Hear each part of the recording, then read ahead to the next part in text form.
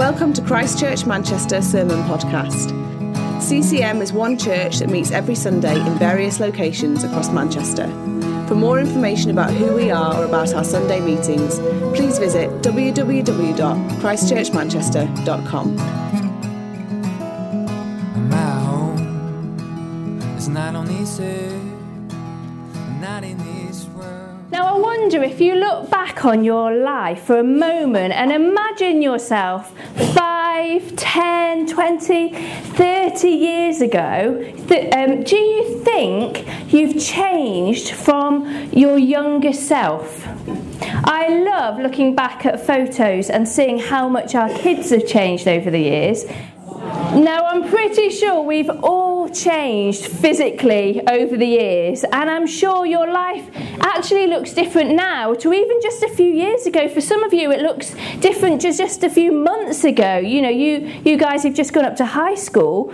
But really, my question that I want us to think about is, has your heart changed over the years? Is your character more like Jesus than it used to be? Have you seen growth in your relationship with God? When you face difficulties, do you respond more like Jesus would these days? Do you care about the things that Jesus cares about more than you once did? Things like how you spend your money, or how you care for the poor, or holiness, your holiness, how you spend your time. Do you care about those things more? I gave my life to Jesus when I was really little, but however long ago we said yes to following God, are you still saying yes to following God today? Or do you find actually yourself more often than not saying no? Some of you know that during lockdown I said yes to an allotment. And over the last few years there have been moments where it has looked absolutely beautiful. We've grown courgettes and onions and lettuce and sunflowers and beautiful flowers. And at points it's looked really fruitful, but right now it's awful, and it's overgrown with nettles and brambles, and last week I got the text that I've been waiting for. Do I still want it? We've not seen you down there much, Lizzie, because I haven't been down there. Allotments are hard work. They take time and investment, and the truth is I have only been to the allotment once this last year. And although I said yes to the allotment, my daily actions have actually been saying no. Now today we start a brand new series on the book of James, and James is a really practical book about how we grow to be more like Jesus, how we keep saying yes to Jesus in our everyday. And at CCM we love encouraging people to grow in their giftings. You know, we love it when we have new worship leaders or people start preaching or you know, getting involved in various ministries. We love it. But we really care about character as well. Because God really cares about who we are becoming.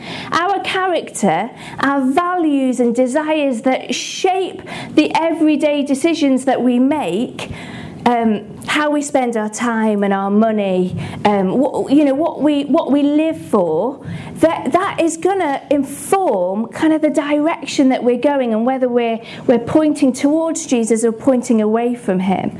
And James is going to remind us in this letter that our entire life's purpose is to grow to be more like Jesus, more Christ-like. And thankfully, we don't have to do this on our own. We have the Holy Spirit, our helper, with us. And as we say yes to God, however feeble that yes might feel, the Holy Spirit gives us the power to change. We say yes, but he does the work in us. We have the Holy Spirit and we've got each other.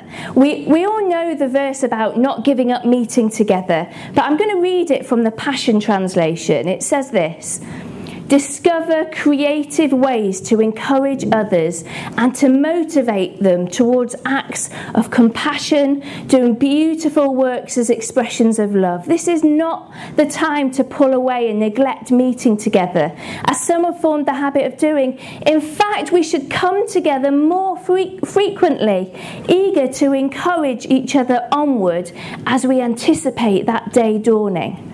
My allotment was at its best when I got to dig alongside other people. We need each other, don't we? God has given us each other to encourage each other along as we follow him. So as we look at James over the next few weeks, it would be brilliant if we all really dug into this book, this letter, by ourselves, so that when we come to Sundays, God's already been speaking to each one of us through this book. But it would also be really great if you met up with other people from church and chatted about it, and chatted about the things that God's been challenging you on. We would love to encourage prayer triplets or prayer squares in this church, and that's something we're going to be talking about a little bit more in the coming weeks. But have a think about asking someone to go for a coffee or a walk so you can do some digging together. So James wrote this letter to the first ever Christian community, a church that was made up of Jews who'd recognised Jesus to be the Messiah that they'd been waiting for. He was the half-brother of Jesus, and he'd become one of the leaders of this early church. Can you imagine growing up and Jesus is your big brother? Like, I can't imagine what it would be like. Would it be annoying? Would you be constantly being compared to your brother who literally could do no wrong?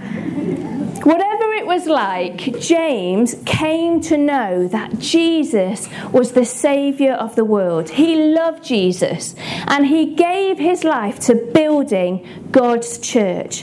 Following Jesus and being involved in church in those days must have been both amazing but also incredibly tough. On the one hand, they'd seen the man that they loved nailed to a cross and risen from the dead. He'd come back to life. And then they might have been there in that room when the Holy Spirit got poured out, and all their mates, their ordinary mates, suddenly got empowered by the Holy Spirit and became passionate about God and the church. And all around them, the church was growing at this incredible rate. But on the other hand, there was a famine in the land. And although some people were rich and had money and food, lots of people were in poverty and had nothing. And to make things even worse, these brand new baby Christians were being persecuted by the traditional Jewish leaders because they were putting their trust in Jesus. It was dangerous to be a Christian. And in the middle of that is James. He was known as a pillar of the church, and unsurprisingly, because he'd grown up with Jesus, he was a peacemaker who led the church with wisdom and courage until he was murdered himself for following Jesus. Now, this letter that we're going to be exploring over the next few weeks is a summary of James's wisdom.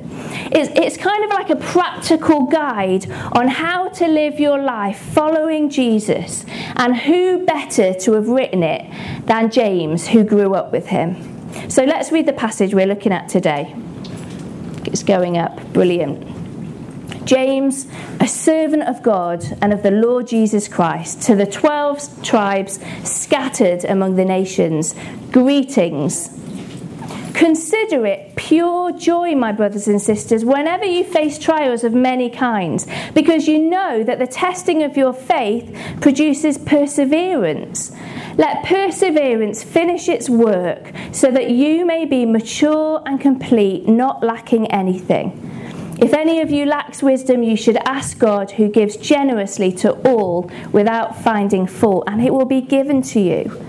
But when you ask, you must believe and not doubt, because the one who doubts is like a wave of the sea, blown and tossed by the wind. That person should not expect to receive anything from the Lord. Such a person is double-minded and unstable in all they do.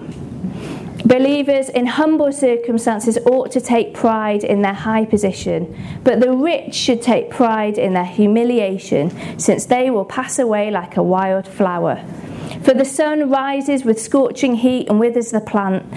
Its blossom falls and its beauty is destroyed. In the same way, the rich will fade away even while they go about their business.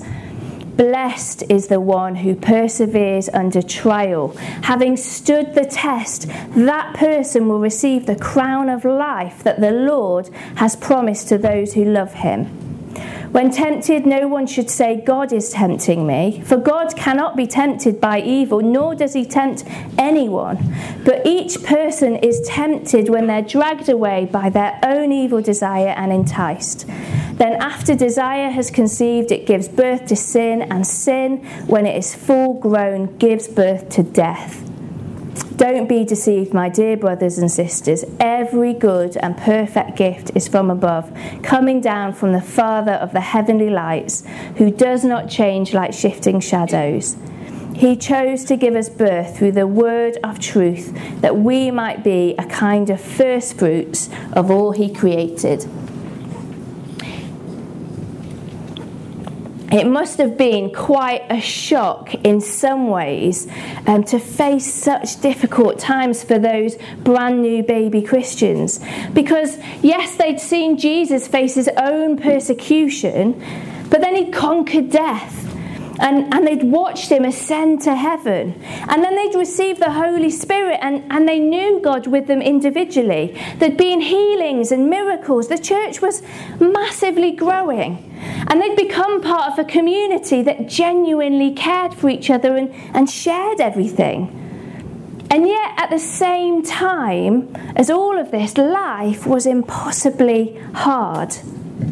But isn't that also our story?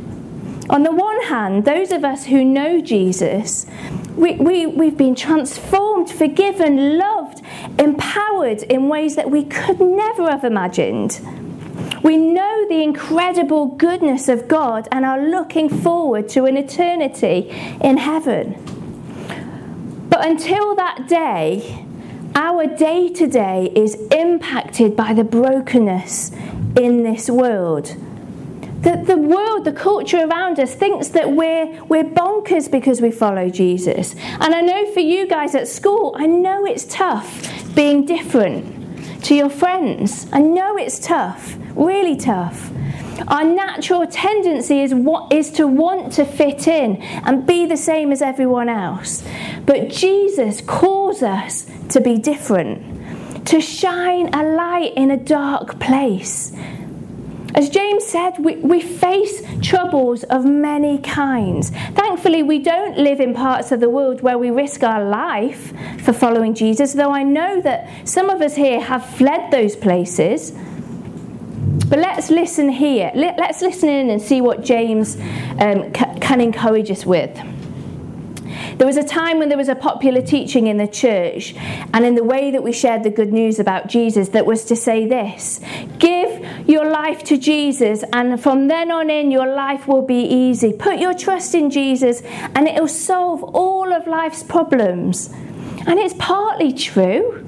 You know, put your trust in Jesus and it will solve your biggest problem, the problem of sin and separation from God. And give your life to Jesus and you're going to get eternity in the perfection of heaven. But Jesus also said following him would be costly. It would be a narrow path. It would be far from comfortable. And here we have James sharing with this brand new church, reassuring them that trials and temptations are completely normal when following Jesus. They were normal then, and they are to be expected now. Over the last few series, we've been reminded how God works all things together for good for those who love him. And we've talked about big, tough situations that we can face and know that God is with us. Today, as we consider the troubles that James mentions we'll face, I want us not only to think about the big challenges, you know, the challenges of sickness and grief and injustice, but I want us to think about just the smaller, everyday stuff that we face. twice, like when the bus drives past you and you're already late. Or when you're home alone for the 4th evening in a row and Facebook tells you that everybody else is having fun. Or when someone else gets that promotion. Or when someone makes a narky comment that just hits really deep. Or when all you want to do is sit down and have a cup of tea or a moment to yourself and you're called into action to wipe a bottom or wipe up a drink.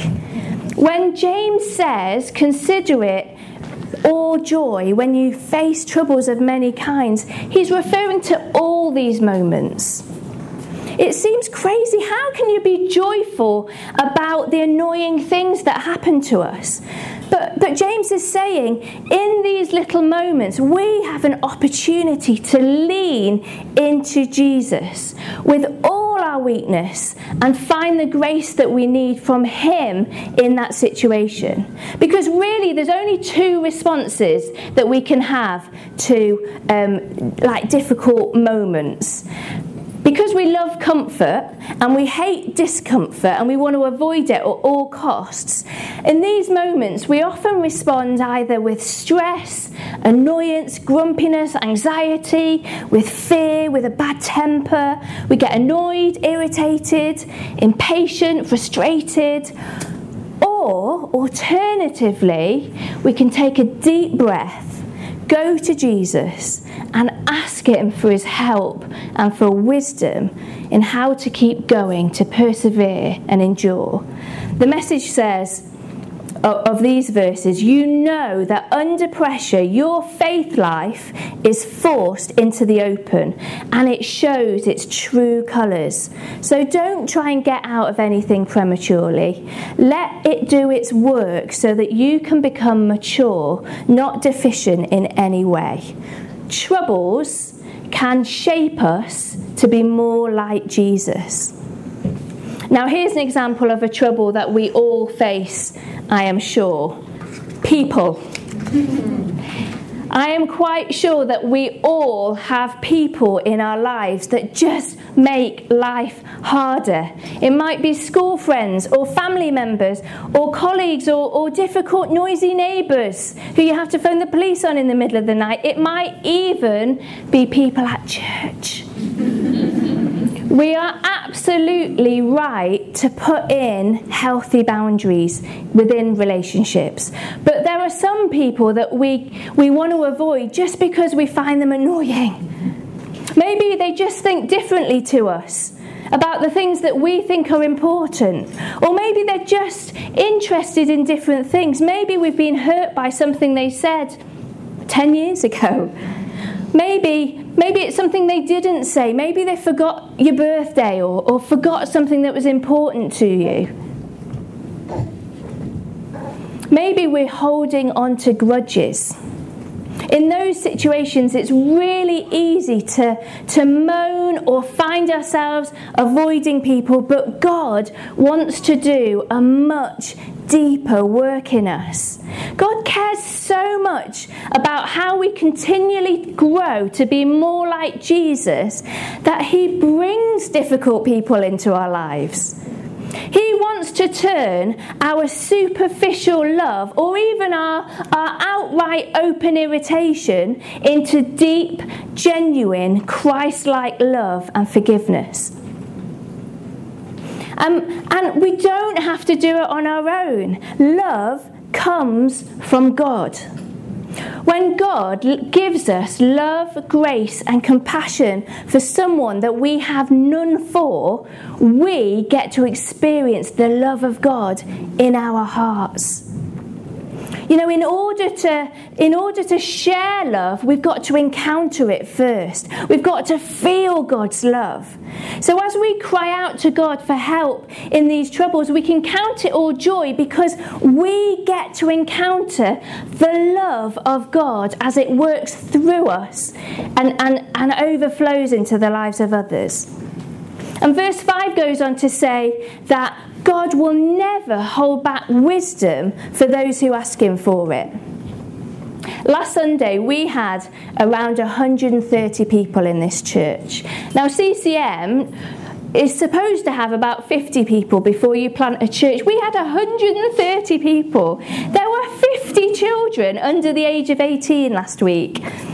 And it is a really wonderful thing. It's incredible to see it growing. It's incredible to see the promises that God gave to Vic and to others all those years ago about how God is going to use this building to radiate his love. It's incredible, but it's also a challenge. And we are being stretched at every level. I found myself awake at night worrying about the grapes that are out that children could take and choke on that we might not notice. I found myself thinking about all the areas in church life. So on Monday evening, I was just feeling that kind of sense of overwhelm, and I went for a walk and I was thanking God for all that he's doing. And I was praying and I was asking him for wisdom. God, what can we do? We are growing and you want us to grow, but we're stretched. How can you help us? And God dropped a word into my thoughts. And as I began to listen to God, he just began to take away some of the overwhelm. And the next day when I was having my quiet time, I was reminded of this, Philippians 4:19, and my God will meet all your needs according to the riches of his glory in Christ Jesus. Not according to how much staff team we have, not according to how strategic we are, not according to how rich we are or how much time we all have, not according to our capacity, according to the riches of his glory in Christ Jesus. And whatever we're facing, God promises to meet all our needs according to those riches. And that's a wonderful promise for us as individuals, but isn't it an incredible promise to us as a church? God is completely trustworthy. He wants us to trust him alone. And verse 7 basically says, don't expect to get answers from God if you're actually trying to take things into your own hands. And we do that, don't we? We pray and we ask God for help, and then we run around like headless chickens trying to sort it all out ourselves, as if we're the answer. Jesus is the answer. Going back to verse 9, it suddenly appears to change direction and starts talking about rich people and poor people, and it feels a bit like James has just changed the subject. But money is a huge cause of trouble, especially if you don't have much of it. And if you value comfort over following Jesus, as I suspect we all do, you will be impacted by money. Imagine how much freer we would be if we weren't impacted by money.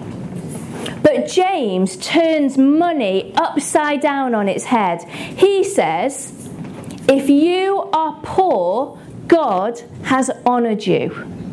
It's amazing, isn't it? If you are poor, God has honoured you. And instead of encouraging the church to get richer, which is what the world does all the time, he warns the rich, saying, prosperity is as short-lived as wildflowers, so don't count on it.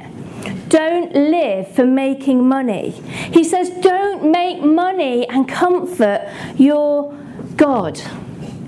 You know, when we give our money to church, to building God's kingdom, we're reminding ourselves who we are living for. And I need to tell you, I am preaching this preach to myself. You know, when we give regularly, we're saying, money is not my God. Jesus is my God. I am trusting in Jesus to provide, not the salary that I'm getting each month. When we went camping in Wales at the beginning of the summer with Gran and Grandpa, and the weather was so miserable and we had to come home early, oh my goodness, I was so grumpy. And I found myself thinking, if only this and if only that. But then God began to speak to me and really convicted me of my grumpiness, because ultimately I wasn't trusting him. You know, it is okay to find stuff hard. And it's okay to find troubles hard, because that's real. They are hard. It's real. But in those moments, we have a choice to despair by ourselves, or go to God because he's trustworthy. So we go and we go and we go and we'll keep going because he remains trustworthy. Over the years, God has provided for our family and you know, all of you, I know, in amazing, beautiful, wonderful ways because he's trustworthy. And, you know, over the years, we've also seen God not answer prayers in the way that we would have liked. We've not understood why God would say no, but we keep trusting him because he knows way better than we do. Coming into land, but the last trouble, well, it's not the last trouble, we face many troubles, but another trouble that we face is the sin around us and the sin within us. As Christians, we are navigating, following Jesus in a broken world, and often with a broken heart. And the cultural norm around us is to make yourself number one. That's what everyone is telling us. Make you and your family number one. They are the biggest priority. Well, Jesus turns that upside down. And if the desires within us are not leading us towards God, they are leading us away from God. And even if those desires seem incredibly attractive, but they're leading us away from God, they are not going to lead us anywhere. The Bible says it ultimately leads to death. We know that it is only God that satisfies us. And if anything leads us, it becomes more important than our relationship with God, it will lead us into darkness. God is more interested in our hearts than how well we do in our GCSEs. God is more interested in our hearts than the careers that we end up with and how much money we earn. God is more interested in our hearts than how big our house is or where we live. He's more interested in our hearts than how many friends we have. Jesus said, seek God's kingdom first and his righteousness, and all these things will be added to you. You know, if you are making costly decisions to follow Jesus, you will not miss out on the good that God has stored for you. And actually, it's worth saying to all the parents here, if as a family you are making decisions to put God first, then your children are not going to miss out either. We have a God who loves us so deeply that he wants us to grow to be more like Jesus. God knows that our life will be fullest when we put our trust in him. Whatever trouble or trial you are facing today, you have a choice to try and manage it on your own or face it with Jesus.